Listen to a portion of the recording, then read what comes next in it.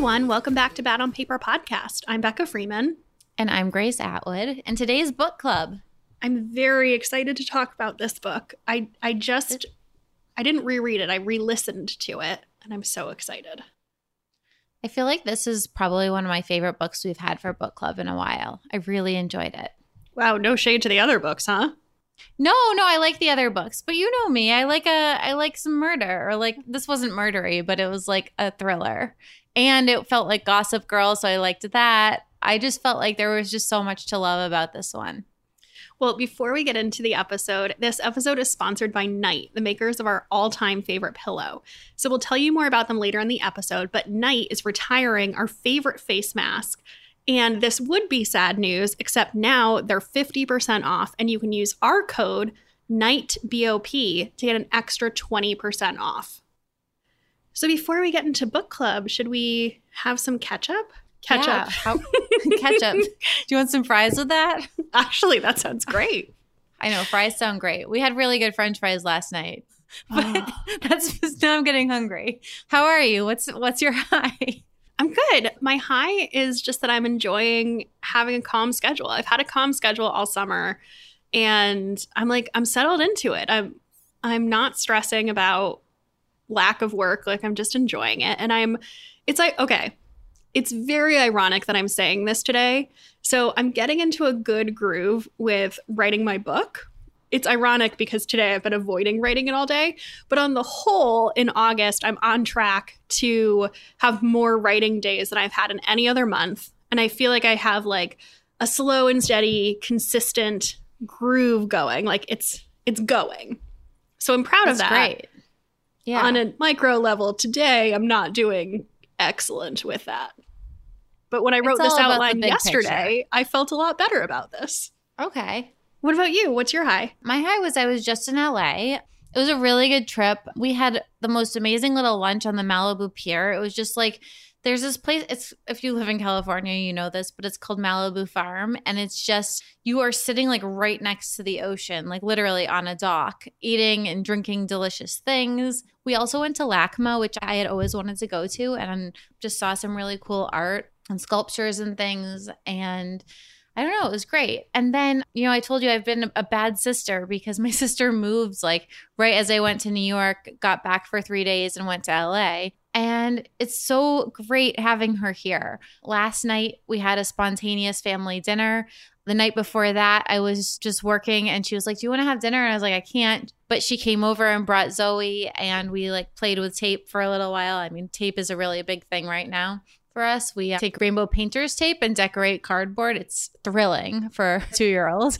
Honestly, that sounds way less messy than paint, markers, any of the other craft supplies she could be into.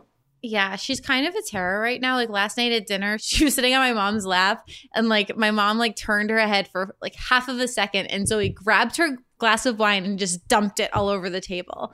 Wow. So I try and avoid anything messy or with liquids with her because my apartment's basically all beige and I want to keep it that way. I mean, she's almost a three-nager. I know, she'll be 3 in October. That's what they call it when they're 3 and they're like nightmares. I thought it was terrible too. Yeah, she's the best, but she has a very mischievous sense of humor. Takes after her aunt. Yes. But it's just, I don't know. It's so nice like knowing that my sister lives down the street now. I went over their house after dinner last night and saw it. I feel bad for them. It's very messy and there's like some trash laws so they can't throw everything out. So they just have all this trash on their porch right now. Oh, God. I know. I was like, do you want me to take it? Like, just use my building's recycle center? But we didn't do that. Oh, man. What about lows? What's your low? I'm just really tired. I've had 4 different COVID tests because I keep thinking I have it. Because I'm a hypochondriac as it is. And I made the mistake of reading what the symptoms were. And they're the exact same symptoms as allergies. And I think that in Charleston, I have new allergies because it's a new city and, your body is getting used to all new plants and things. But my eyes are always watering. I have a headache a lot of times, a sore throat, and a runny nose. And those are actually the main symptoms of a breakthrough case because we're both, I will say this again, I've been getting asked a lot if I'm vaccinated. I think because people think I'm I think maybe it's a little more rare for a Southern influencer to be vaccinated. I'm fully vaccinated. But yeah, and I'm paranoid because I have been traveling and I have a 2-year-old niece who's not vaccinated. We stick to outdoor hangouts and wear masks when we're with her, but it's scary. So I just I have bad allergies and I constantly think that I have COVID, which is wonderful. But all the tests came back negative, right? Yes. Okay. Yes. You kind of didn't conclude that story. Sorry, I should have shared that. And I will tell you, I've discovered the power of Zyrtec, which is a wonderful thing. Well, that's good. Yeah, but no COVID, just paranoia. How about you? It's not really a low. So it's a low because I'm brimming. I'm like dying to talk about this. But our new show that we're making, that we sold to a partner and that I've been has been my quote unquote secret project for a while now. It was supposed to be in September and now it got moved to November. And it's actually really, really funny. Poor Grace. I have talked about it in every single episode of the past 3 episodes because I was convinced that it was going to be announced by then. And every time I was wrong, and our poor editor had to cut it out. And Grace every time has to be excited about this thing that she's heard about 97 times and has known about since January in real life. So I'm bummed, not because it really matters when it comes out, but I'm just bummed because I really want to talk about it. So yeah. Well, I'm very excited for you when it does happen, and I will summon all of the enthusiasm when we do announce it. Well, I've learned my lesson. I'm not going to put it into the podcast until it is announced. So we'll see what that is. I have no control. But before we get into talking about this book, why don't we take a quick ad break? So I am watching some friends go back to offices, and I cannot even imagine having to get dressed every day. My work from home outfit lately is bike shorts and a big t-shirt on repeat. It's what I'm currently wearing. Comfort has become so key to me, and that includes my bra. And my favorite comfy bras are from Harper Wilde. So Harper Wilde makes bras that put comfort first. The bra I wear the most often from them is called the Base Bra, and it's a lightly lined everyday bra that comes in a range of nude shades, and it won't show through even the thinnest t-shirt. 2 of my favorite things about this bra, other than the fact that it's really comfortable, is that first, it has straps that adjust in the front, which is so smart, and I don't understand why all bras don't do this. And second, it has a hook and eye closure in the back that clips the straps together so you can wear it as a regular bra or as a racer back bra, which makes it so versatile for travel. Then their other signature bra is called the Bliss, which is a bralette that provides lift while feeling like second skin. And I always thought that my boobs were too big to get in on the bralette trend, but this bra has definitely proved me wrong. So with Harper Wilde, you can always count on buttery fabrics, thoughtful construction, and all-day comfort. Plus, with their easy interactive fit quiz, beautifully priced bundles, and free returns, they've made bra shopping painless. And part of their proceeds provide mentorship for girls through their partnership with Girls Inc. Stay in your comfort zone. Go to harperwilde.com/BOP today so you can get 20% off your first purchase. Because the only thing better than a comfortable bra is getting a discount just for being a Bad on Paper listener. That's 20% off at harperwilde.co/BOP, and Wilde is spelled WILDE. harperwilde.com/BOP. All right, Grace. All right, let's talk about this book. So this month we read Ace of Spades by Farida Abike-Amide, and it is a young adult thriller. So we're going to give you the plot summary as always, because maybe you read it earlier this month or a little while ago and you don't remember exactly what happened. So we're going to tell you what happened. But if you haven't read it, I would turn this off because this is a book that you don't want spoilers for. You don't, the less you know, the better. Exactly. So if you're still planning to read it, stop here. This is your warning. Yes. All right, let's get into the plot. So Devon and Chiamaka are seniors at Niveus, which is a prestigious private school. They're also the only 2 Black students at the school. So Devon is an outcast. He's a scholarship student who keeps his head down and really just wants to focus on his music. His dream is to go to Juilliard. His only friend is Jack, another scholarship student from Devon's neighborhood. He's also gay, but still in the closet. On the other hand, we have Chiamaka, who is the queen of the school and has her heart set on going to Yale. So basically think of Blair Waldorf here. She doesn't have any friends so much as she has lackeys, except for Jamie, who is her best male friend, who she's not so secretly completely in love with. So as the school year starts up, students start getting these scandalous pieces of gossip, which are delivered via anonymous texts from someone who calls themselves Aces. So the first message is a photo of Devon and his ex-boyfriend hooking up. And then Chiamaka is also a frequent subject. The first rumor about her is that she got rejected by Jamie, who has a new girlfriend. And then there's a rumor about her shoplifting. So while Devon and Chiamaka are by far the most frequent subjects of these texts, there's also ones about Devon's friend Jack, who's allegedly dealing drugs, and Chiamaka's best friend Jamie.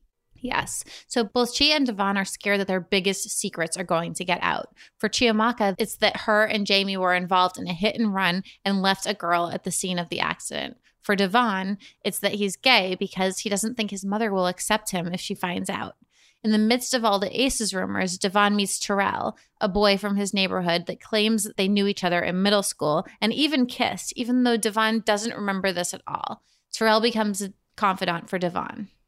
So meanwhile, there's a rift between Jamie and Chiamaka after Aces exposes that they were hooking up all summer. So at first, his new girlfriend Belle forbids them from hanging out, but then eventually she breaks up with Jamie and befriends Chiamaka instead. And as they bond, Chiamaka finds herself having feelings for Belle that are more than friendly. Yeah, so as the rumors escalate, Chiamaka tells the headmaster about Aces, thinking that he'll help. But after looking into it, he actually accuses her and Devon of trying to sabotage each other. Very low on hope, they band together to try and discover who Aces actually is. Chiamaka gets a tech guy to trace the IP addresses of the messages, and it turns out they're coming from the library, and Aces is using some really sophisticated technology. They schedule the messages on Sunday, and Chi and Devon hatch a plan to catch the Aces in the act. So as they wait for Sunday, they're also starting to get pursued by a physical person who's following them. And things get even creepier when Chiamaka receives photos that were taken from inside her house's gate. So on Sunday, they show up at the school and they surprise Aces. And when they unmask them in the library, it's the girl from the accident. So Aces ends up evading them, but leaves the computer unlocked. And on it, there's a spreadsheet of tasks that are assigned to all of their classmates. Aces isn't just one person, it's a huge group of people. And they also find a list of names of Black people from past years that were also targeted by Aces. It also becomes clear that the teachers are in on it. So Devon's music teacher has been sabotaging him all this time to make sure that he does not get into Juilliard. Finally, Chiamaka confronts Belle about Aces, and she admits that it's a tradition called social eugenics and is practiced by private schools across the country. Every 10 years, they invite 2 promising Black students and then break them down until they drop out to keep them from achieving what they should. So realizing that Aces is too big for them to take down alone, Chi and Devon decide to take the story to the press, who agrees to help them and encourages them to stage an expose that they can air on live TV at the senior dance. And in a moment of frustration before that happens, Devon is frustrated about the futility of their situation. He also ends up tweeting about Aces with the proof he has from the library when Aces left the portal open, and his tweet goes viral overnight. The night of the dance, Terrell shows up before and admits that he was also a part of it. He helped the school spy on Devon. He didn't want to hurt him and ultimately stopped, but he wanted the money for his sister who's sick. Then, when Chiamaka and Devon give their speech at the dance, they realize they've been tricked. The news anchor they spoke to was actually also part of the Aces. But because of Devon's tweet, protesters have shown up at the dance as well, and in the chaos, the school is set on fire with many of the students and the faculty still inside, including Jamie, who dies. In the epilogue, 16 years later, we see that Chiamaka and Devon are best friends, and they've started a foundation to stop schools that are practicing social eugenics and founded an alternative school for Black students. And Chiamaka has become a doctor like she dreamed of, and Devon is a professor. And Devon and Terrell are also engaged. And in the very last scene, Chiamaka goes to see a patient of hers who is dying, and it turns out to be their old headmaster who is shocked to see her. So everything comes full circle. Oh my gosh, that part, I just need this to be a movie just for that last scene. Honestly, this book was so perfectly plotted. reading it the second time, or I guess listening to it the second time, I could really appreciate that it was so tightly plotted. Like everything got wrapped up. There were no plot holes that didn't make sense. Like it was, oh, chef's kiss. But before we talk more about the book, let's take a quick ad break. So some bittersweet news. One of our favorite face masks is being retired. So you've heard us rave about the Night Pillow, and we love their 100% silk face masks. We're both back to masking anytime we're indoors, and the mask that I reach for most is absolutely my night mask.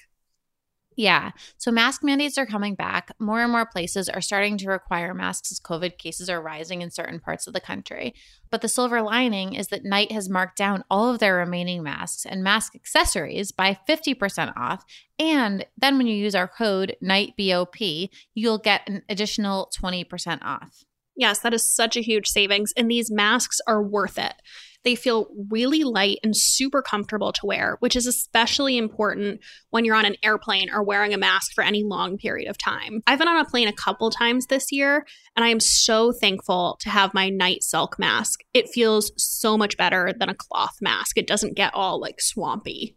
And because Night masks are made of 100% mulberry silk, they don't absorb moisture the way that cotton does, and they'll keep your skin nice and hydrated, which is an added bonus because I know when I fly, my skin gets really, really dry. And also, can we talk about maskne, which is the worst? But mulberry silk is naturally hypoallergenic, which means my skin stays clear when I wear my night mask. But don't take our word for it. You know who else loves night masks? Pretty much every celebrity. Like really every celebrity you can think of has been spotted wearing this mask. Nina Dobrev, Gigi Hadid, Adele, yes, Adele, Jessica Alba, Hailey Bieber, Priyanka Chopra. The list goes on and on and on. Seriously, this is the mask that Hollywood chooses. Okay, and as we said, COVID is still a serious issue, and unfortunately, there are places where cases are rising, and it's super important we continue to protect ourselves and our loved ones by wearing a mask. It's always good to have a mask on hand in case you need it, and this mask is truly the only mask that you need. It comes in 6 beautiful colors that go with your outfit and look good. So my favorite is definitely the emerald, which is also just such a pretty jewel tone for fall. But I love them all. So the masks also come in black, blush pink, gunmetal, navy, and champagne. So the silk triangle and the silk masks are all 50% off. Go to discovernight.com today and shop all of Night's mask and mask accessories. And of course, remember to use the code NIGHTBOP for an additional 20% off your purchase.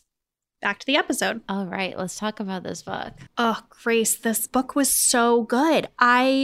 So we heard about this book through our Facebook group. So I feel like this book has not been hyped enough. I feel like I've seen more people reading it, but I feel like this book deserves so much hype, and I had not heard of it. I hadn't seen it anywhere. And one of our listeners in the Facebook group just like tagged us both in a post and was like, hey, have you read this book? I think you would both enjoy it.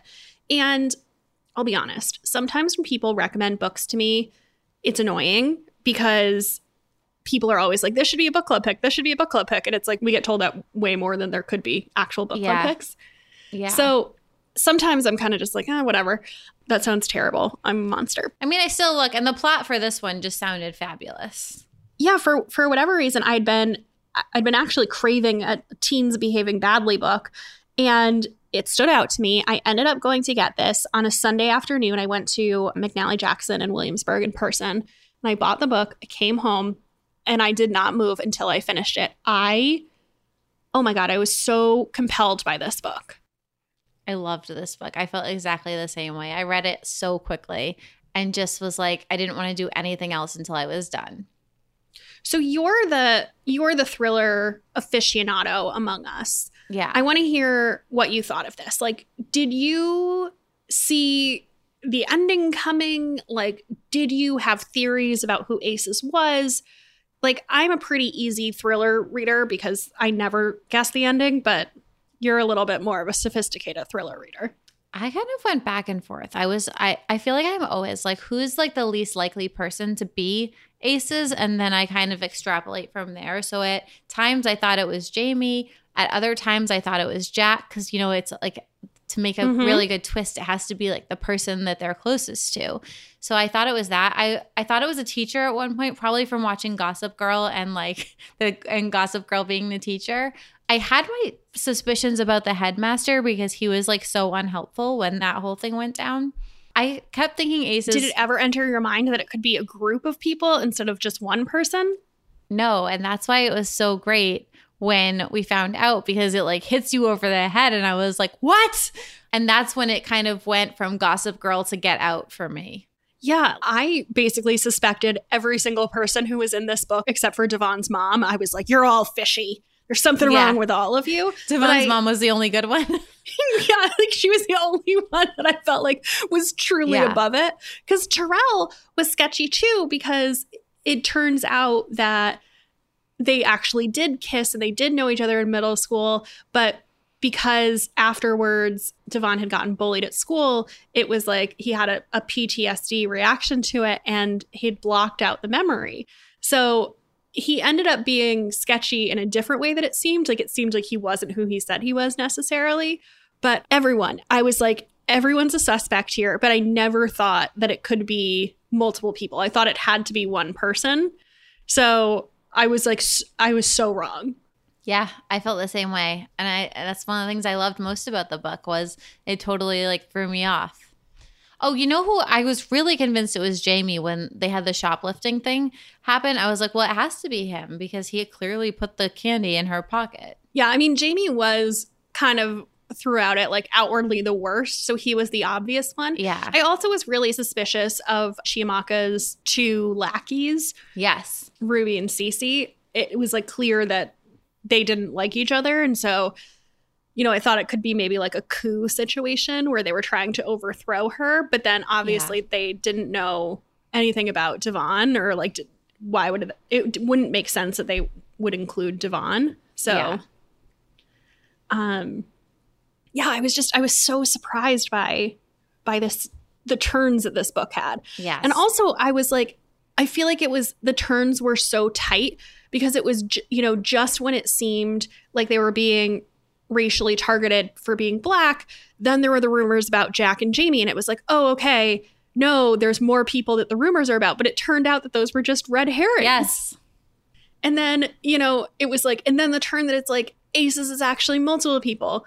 And then it was like, and then the teachers are involved. Yes. And then Terrell is involved. And then the reporter is involved. The media is involved. Yes. Oh my God. Like it was like, no. Yes. Like the turns were so tight. It was so continually shocking. I agree. Did you feel yourself like being pulled toward one character's story more than another? Yes and no. So I would say that I was pulled more towards Chiamaka's character because it's she's the spoiled, rich, unsupervised teen, which I always like. And she did have very strong Blair Waldorf vibes. So I was very into her as a character. But I will say, I think Devon's story was more interesting. Like there was more depth there with his relationship with Andre and his relationship with Terrell. Like there was just like more meat there. So I kind of wanted Chiamaka's story to be like meatier than it was. Like I was like, every time I got to a Chiamaka chapter, I was like, yeah. But ultimately, I think I was pulled more to her story, but then finishing it, I think Devon's was more interesting. Yeah, I would agree with that. And I also would say that I really didn't like Chiamaka for a lot of it. I felt like she was just such a brat. She definitely grew on me throughout, whereas I was more sympathetic towards Devon and was like, he seems like a really good kid. Like, I want to see him succeed. God, I just sounded so old there. Kids these days. Oh, kids these days. I agree with that. But it's interesting. Did you read the author's note at the end? No, I did not. I read her bio, which said she wanted to write books about Black kids taking over the world, and I loved that. So in her bio, she talks about how, first of all, she wrote this. She started writing this when she went to college. So she's British, which is also really interesting because this is set in the U.S. and it doesn't feel like it was written by somebody who didn't live in the U.S. So she's British and she's from London and she went to college and I think it sounded like she had a hard time adjusting to freshman year. And also was having the experience of like being one of the only Black people at her college or university. And so she says in this that she ended up getting really, really into Gossip Girl. She watched it for the first time and got super pulled in, and that she was really compelled by Blair's character, but then was frustrated that there weren't these like strong, unapologetic characters for Black women. And also that Gossip Girl was also all white. So she kind of wanted to create like a Blair Waldorf. And looking at it through that lens, like I think she did such a good job with Chimaka because she is so unapologetic in like, I think one of the first things she says is she's like, I don't have friends. Like I have helpers or whatever she calls them. I mean, I didn't like Blair in the beginning of Gossip Girl, and then by the end, I was just like rooting for her and Chuck to get married. So, I was always Team Blair. I feel like, were you Team Serena? Obviously. Okay, maybe it's because I have brown hair and you have blonde hair, but I feel like personality-wise, it's like the American Dolls. Yeah. I was always like very drawn to Blair. Oh, funny. I was always really drawn to Serena. Interesting. By the end, I switched and like I started to like Blair more, like especially like once she kind of became a little bit more confident and like the whole like all the Chuck years. Absolutely. And also like 7 years of Serena creating her own problems. It got a little hard to feel bad for her. Oh my gosh, yes. Yes. But in the beginning, she was my favorite. Back to this book. Back to this book. Although we're going to talk about Gossip Girl more later. I just think that if this was a series or something, I would grow to love Chimaka, where in the beginning I was like, oh my God, she's deeply unlikable. Yeah. Whose betrayal of Devon or Chimaka did you feel the deepest?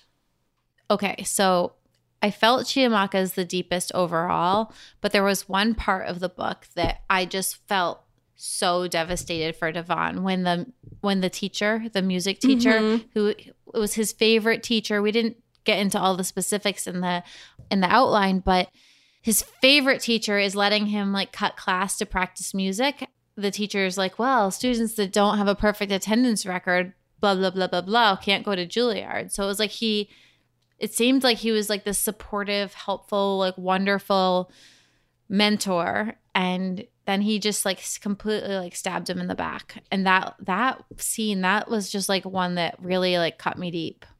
The one that crushed me the most was Terrell. When he showed up at the end and he was like, by the way, I was in on this too.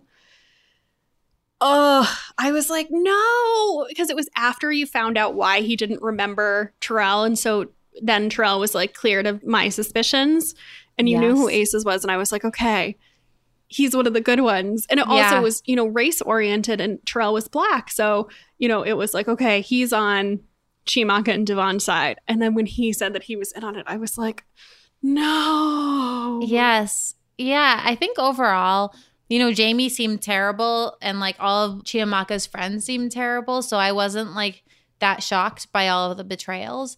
Whereas with Devon, I felt like there were these people who were like really stable and wonderful in his life. And then they just like turned out to be awful. Well, Terrell turned it around, but the teacher, that like I almost cried. And also at that his part. best friend, Jack. Yes, that too. He had like such dramatic, like such and dramatic. And his boyfriend.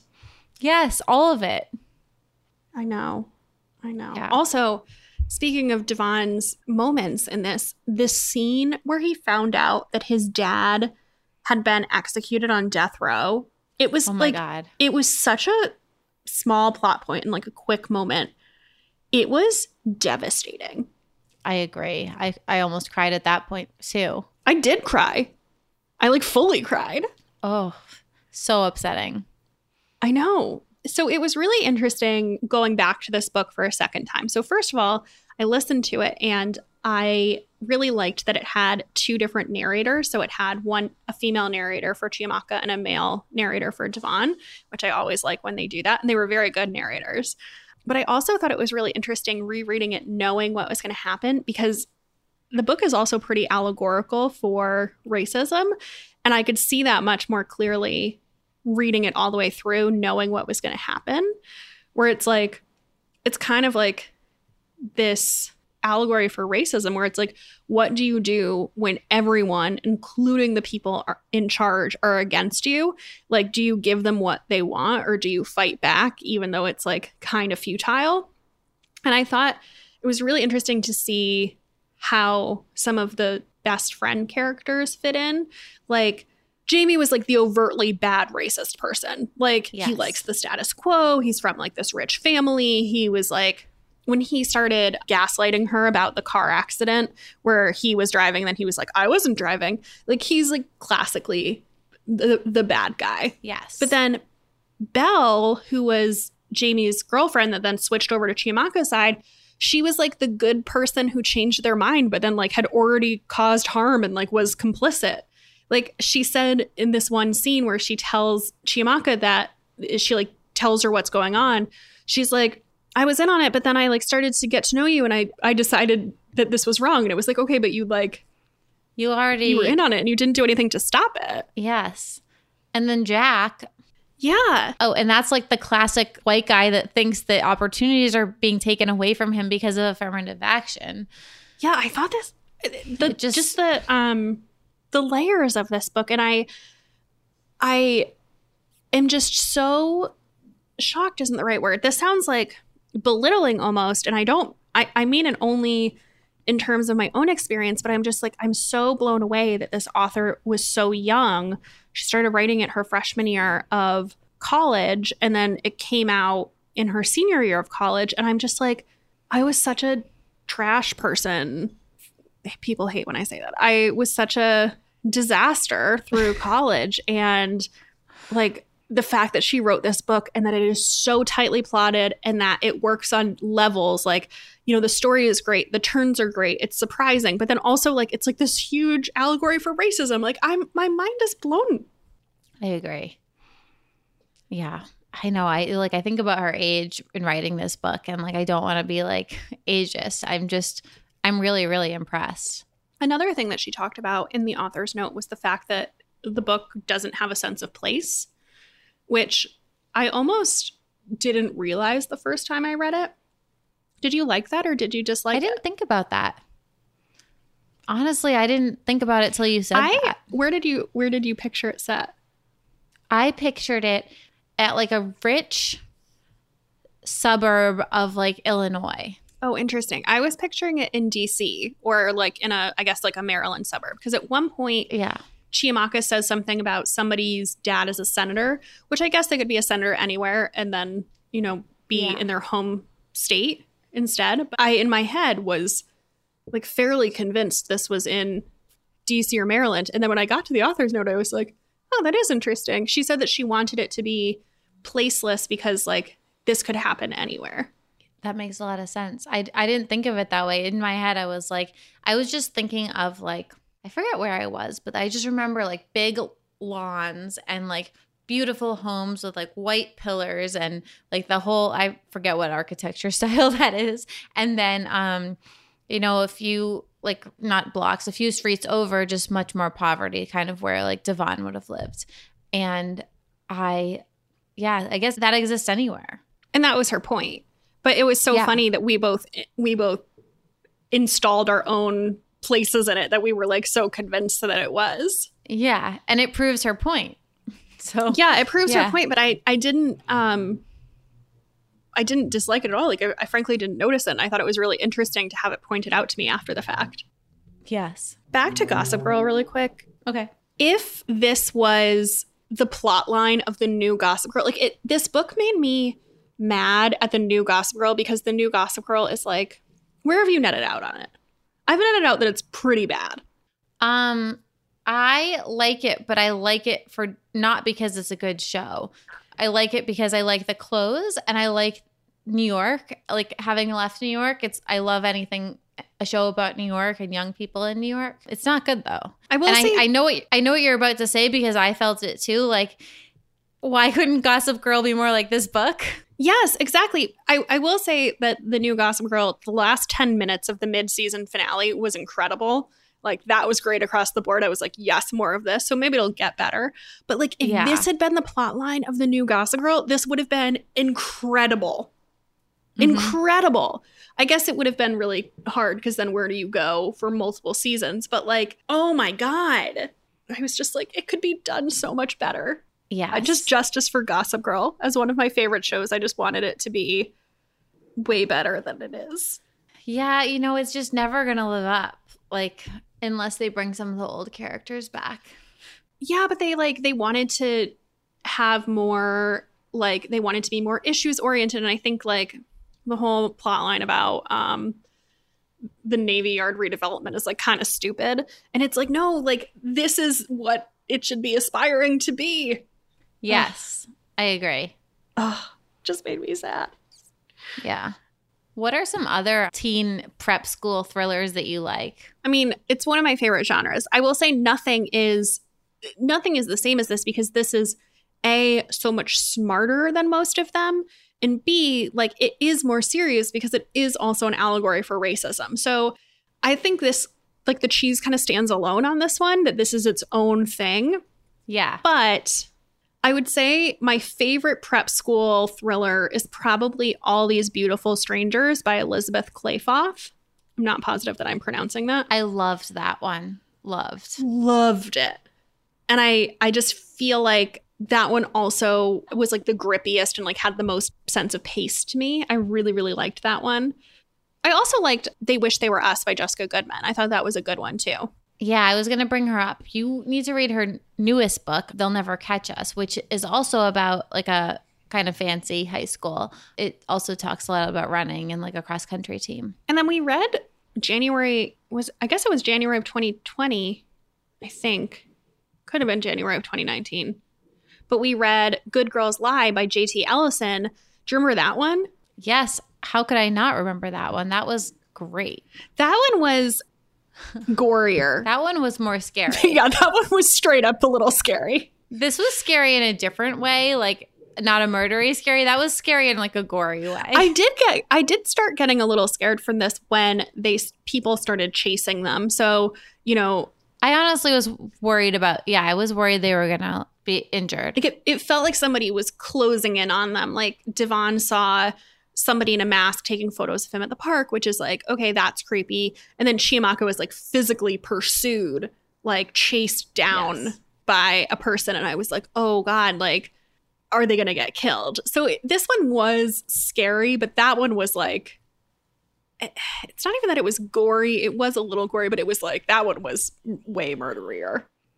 I mean, she could have ended it much differently to prove a point, but I'm happy that she chose to end it on like an uplifting note where they were like the successful doctor and professor all these years later, and not like two poor kids that endured this and like ended up dead. Well, I love the way she ended it. I mean, I love that, first of all, that the answer was going through the traditional means of like the mainstream media was not effective, and what saved them was social media and like the collective outrage over this, and like that the protesters made an impact. They also burnt down the school, which is not great. But, you know, that like that was the solution to this. And I loved the epilogue. Like it really tied it up for me. And especially with Terrell, because I was feeling so betrayed by Terrell that getting to see them together 16 years in the future made me happy that like it wasn't explained how he redeemed himself, but like that he was still in Devon's life and that I assume he redeemed himself. I agree. Yeah. It's 2 thumbs up for me on all of this. It was flawless. It was so good. Yeah. Should we take another quick ad break before we get into some end matter? Yeah. So by now, you've definitely heard me talking about how much I love Prose, the world's most personalized hair care. So I've been using their shampoo and conditioner for over a year now, and I'm fully converted. And if you haven't heard me talk about them yet, let me tell you about how great my customized Prose products are. So here's how it works. You take an in-depth hair quiz, which asks you about your hair type, your styling routine, and also some less expected factors like your workout routine and your diet and your zip code, so they can take into account environmental factors. So when I took the quiz originally, I told them that I wanted to have less frizz when I air dried, to go longer between washes, and overall just improve my hair health. And they have delivered on all fronts. My hair just all around looks better. And you know how I know it's working? Because whenever I post Instagram stories when I'm talking to the camera, I get so many compliments on how shiny and healthy my hair looks. And trust me, I am not like a genetically good hair person. Like, it's the pros. And also, we've got to talk about the scent. I get the Corsica scent and it smells so good. Even a year later, I'm not over how good it smells. And Prose is really cool because they have this review and refine feature, which means that your custom formula gets better the longer you use it. On your reorder, they ask you how they did relative to your goals, and then they make tweaks. And I also have to tell you that they have the best customer service. So I don't know if I'm technically allowed or supposed to tell you this, but I'm going to tell you this. Recently, I reordered, and I got my first order for free, and I've been buying it with my own money ever since. And I guess I went a little overboard on the review and refine answers, and I just didn't love my new formula. And when I emailed them, I didn't tell them that I work with them as an advertiser and, I was just a regular customer. They insisted on replacing my bottles for free, and they were so helpful. So seriously, if you're not 100% positive that Prose is the best hair care you've ever had, they'll take the products back, no questions asked. So Prose is the healthy hair care regimen with your name all over it. Take your free in-depth hair consultation and get 15% off your first order today. Go to prose.com/BOP. That's PROSE.com/BOP for your free in-depth hair consultation and 15% off. Well, Grace, it looks like neither of us have an Instagram obsession. We do not. But you know what I have a lot of? Regular obsessions. I have 2 as well. Okay, I have 3, and they're all really good. One of them I emailed you from the plane because I went on a little bit of a Target bender. I bought 4 dresses. If you go to my blog post from last Monday, they're all in a collage on the blog. Target right now has so many good dresses, and they're all like very cute, very affordable. A lot of 100% cotton dresses, which I find I can throw in the washer dryer and they'll be fine, which is nice because no dry cleaning. But very, very impressed by their dress assortment right now. And I'm going to do a try on my Instagram stories at some point. Did you get yours?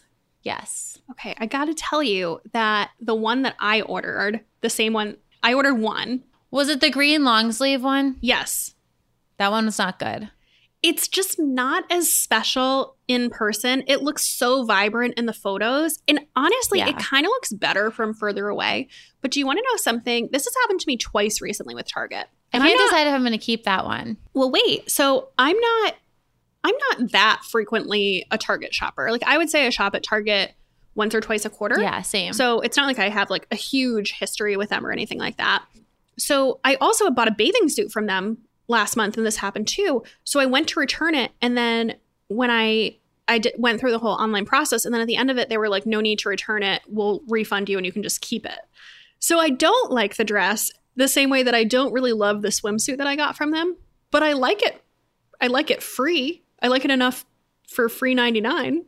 That's so strange. Yeah, that one was the most disappointing one out of the bunch. I'm going to do a try on and share why. Like, I want to, it looks kind of cheap compared to the other ones. Like, I think maybe one of the keys for a good Target dress, although the Target nightgown dress that I love so much is a print. I think sometimes solids are better at Target.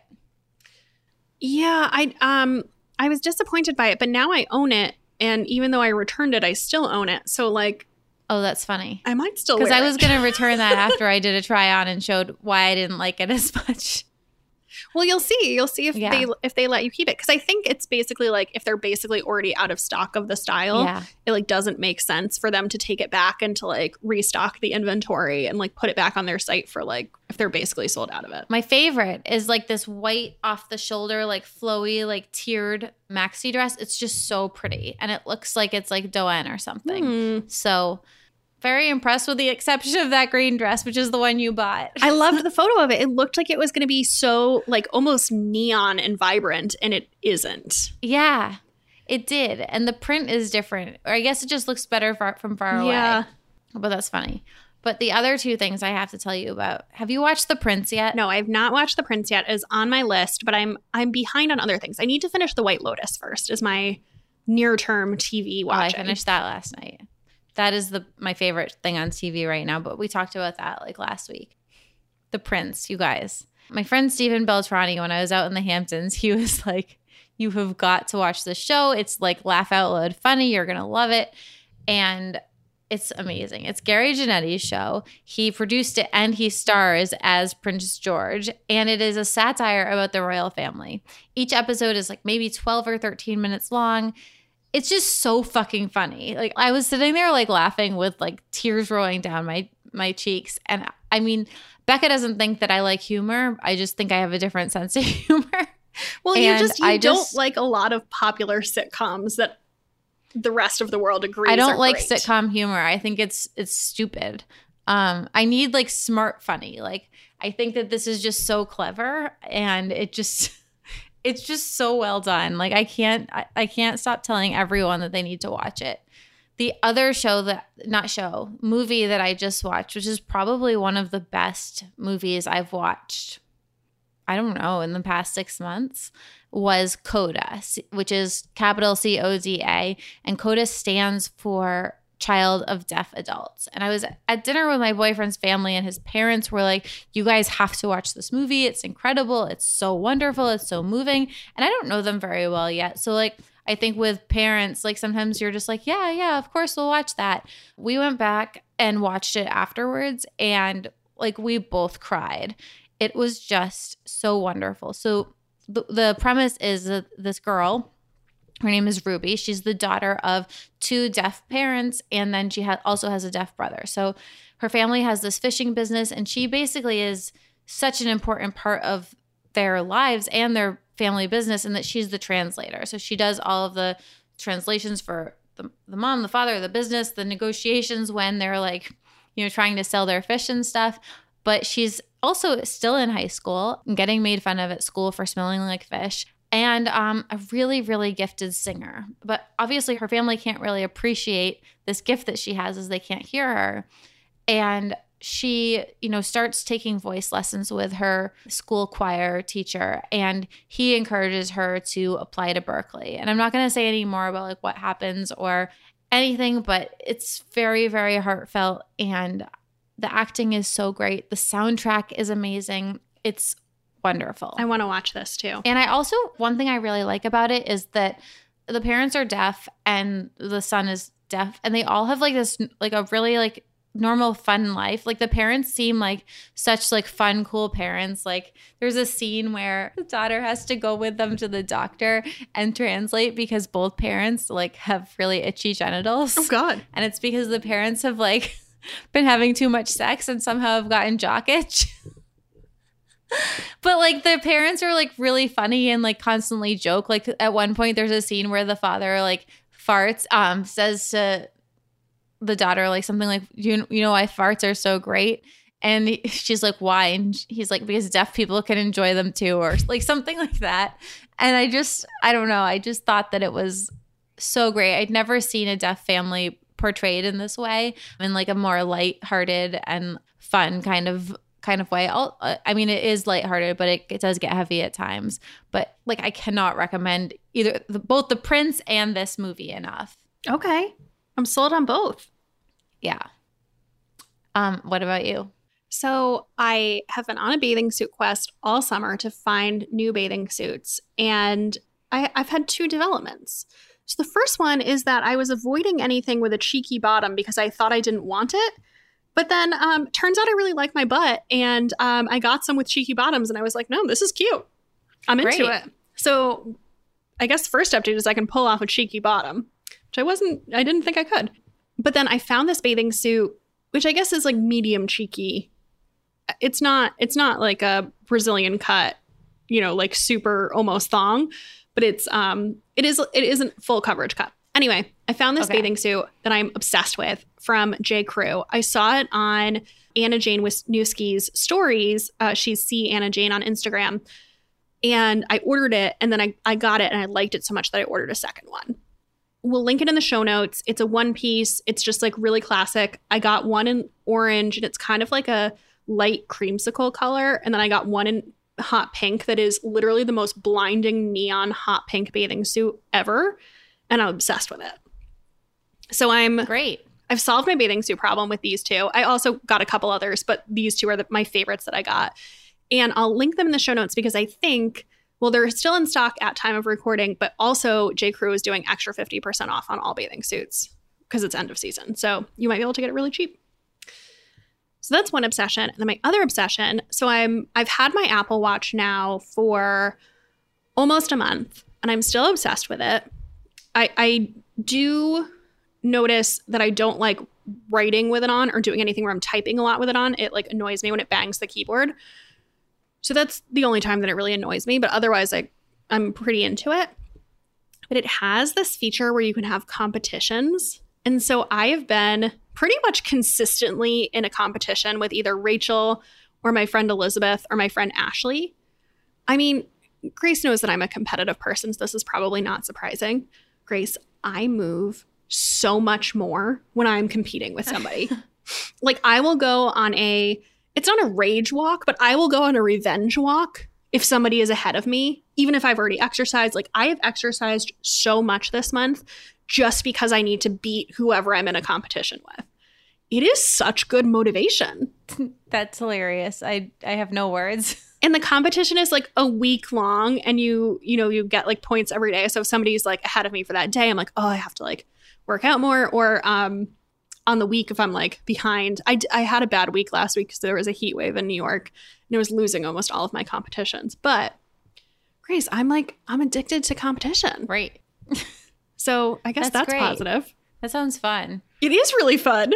So yeah, that's the review. Still into my Apple Watch 1 month later, which I was not sure I would be. Yeah, I don't know. I would do it for the step tracking, but then you can just do a Fitbit or something. Mm-hmm. It's more that I don't want notifications on my phone.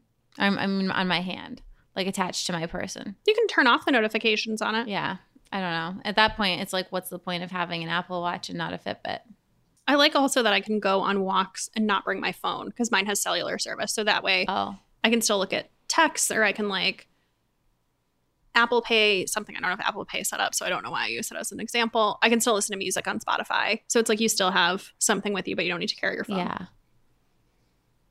Anyway, what about books? Books. Okay, so I read something you read, which is The View Was Exhausting by Michaela Clements and Anjali Datta. And this book, I don't know, I was only medium on it. I liked that it was written by like this is what I remember you saying about it, which I did like, that it was written by two women who were married to each other, and like there was a big part of me wondering how they pulled that off. Is this the one that was originally in German and then was translated to English? No, I don't know if that's true. I know that they live in Berlin and they are. Yeah. I was wondering if English was their first language. Did you notice that there were like a couple things where it was like the phrasing was weird? It did. And I think sometimes the writing and the phrasing made it harder for me to get into. And I just found myself not really identifying with either character. And it was such a great premise because it was about this like fake Hollywood romance turned kind of into a real romance with like a big twist in the middle. I don't know. I was just kind of only medium on it. I liked it. I probably netted out at like 4 stars on it out of 5. Yeah, I would give it like a B+. Yeah. Like I didn't hate it. I was engaged and it was a good beach read, but it wasn't like Taylor Jenkins' read. Well, so I really liked it because you know that famous person, non-famous person is one of my favorite subgenres. Yes. In romance. Yes. And the famous person is almost always a man. And when the famous person is a woman, she's like deeply scarred and has been Me Too'd or has been treated so poorly, where she is not coming from a place of empowerment usually. And so what I really liked about this is this was about like a woman who was at the top of her career, and not that the media was treating her very well, but I liked that she was the famous one versus usually it's the man. I would agree with that. I just, I don't know. I think this is another problem for me when something is overly hyped. I get so excited for it, and then if I'm only medium on it, I get really sad because I'd still give it a B+, like maybe even an A-. No, I think a solid B+. It's more just that like Emma Benshoff like wrote this really like majorly like glowing review of it, and then when I saw that Taylor Jenkins Reid had blurbed it, I was like, oh hell yes, and I was like, it was good. Like I'm glad I didn't want to DNF it, but I didn't think it was great. Okay, what else did you read? So then I am currently reading 2 nonfiction books kind of simultaneously. I need to pick up another another fiction book. I think I'm going to start the new Lisa Jewell book, which is a thriller, tonight or tomorrow, or the new Maddie Dawson if that comes. I'm reading Set Boundaries by Nedra Tawwab, which is she's a like amazing therapist, and like she's really, really prolific on Instagram, and she wrote this book. I love following her on Instagram. I've been kind of off and on reading it because it's very like self-helpy, and like I just like to read like maybe a chapter here or there, but I've like really recommitted it to it and like read like I think like 5 chapters in the past week.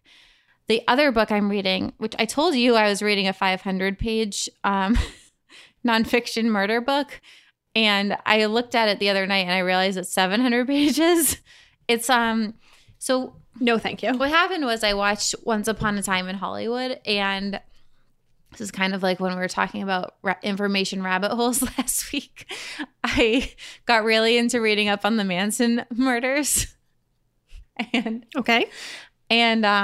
of course I was at a party and someone told me to read this book, and I picked it up, and it's just really, really meaty about these murders, but I can't put it down. Like learning about Sharon Tate, who was Roman Polanski's wife, and then Charles Manson and his like family that lived with him in the desert. It's all so creepy. I'm only about 100 pages out of 700. So normally you got a while, normally girl. 100 pages would be like a lot of progress, but it's not. So that's why I need to also pick up a fiction book, because I just don't have the attention span to sit and slug through. Like I'm enjoying it. I just need something else to break it up. And I think the Maddie Dawson book that you're going to talk about is probably going to be the thing. Okay. On something light and fun. Yeah. On my side, I've been reading a ton. I had a recharge weekend last weekend, so I read a lot. That's going to be my weekend this weekend. Yeah. So I finished Imposter Syndrome by Kathy Wang, which you recommended to me. And basically the premise is, what if Sheryl Sandberg was actually a Russian spy? And as you predicted, I really liked it. Was very into it. And also it was not quite what I expected either. So I really enjoyed that. And then I loved that one. Yeah. And then I read The Magic of Found Objects by Maddie Dawson. And Maddie Dawson is the author who wrote Matchmaking for Beginners, which is like an all-time Bad on Paper fan fave. And this one it's her classic. Like, I just find her books and her writing style so charming and like heartwarmy. And so basically the premise is a woman who is in her mid-30s who lives in New York City and is single. She's actually divorced, has been going on all these terrible dates. And her and her male best friend decide to get married because they want to have kids and they just are sick of dating and don't want to date anymore. And they were like, we're doing it better than other people. And then, of course, as soon as they decide that, she meets a guy who she actually could want to be with. And then it's also told through the timeline of her childhood, where she grew up with like a very hippie mom and a very straight-laced dad on a New Hampshire farm. And it was just so charming. Like, that's the best way I could describe it. I really enjoyed it. And there's like a lot of meat in there too with the 2 storylines. Oh, it sounds great. It was great. I feel like this is like a good overlap of our interests. Yeah. Yeah. I just always love everything Maddie Dawson writes. Yeah. I remember I made fun of you for the what's the book that we both love by her? Matchmaking for Beginners. Matchmaking for Beginners. And I was like, that sounds dumb. I'm not going to read it. And then we were on vacation together and I read it. And like, I wouldn't like leave my bedroom because I wanted to finish it. It's like still one of my favorite books. It's and so recommend good. Highly by you. Yeah. And then I also just finished this book last night called Shoulder Season by Christina Clancy. And this is outside my normal genre, but I saw the description on Goodreads and it really hit me. So it's historical fiction set in the 1980s. So it's more recent historical fiction. It's about this girl from a really small town in Wisconsin. And she's just graduated high school and her mother died. And so she decides to interview for a job at the Playboy Resort, which is actually a real place that existed on Lake Geneva in Wisconsin. It was like a Playboy hotel. So she auditions to be a Playboy bunny and she gets it. And so it's her story, and it's fiction. It's not nonfiction. It's her story about like sex and drugs and self-discovery. And, it was really interesting. It's like in some ways a little bit anti-feminist because, it's really chauvinistic. The working at the Playboy Club and like the male clientele there is really chauvinistic.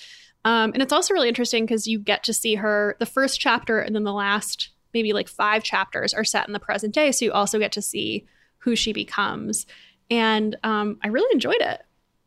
Not like an A+, but I would say like, again, solid B+, like really liked it.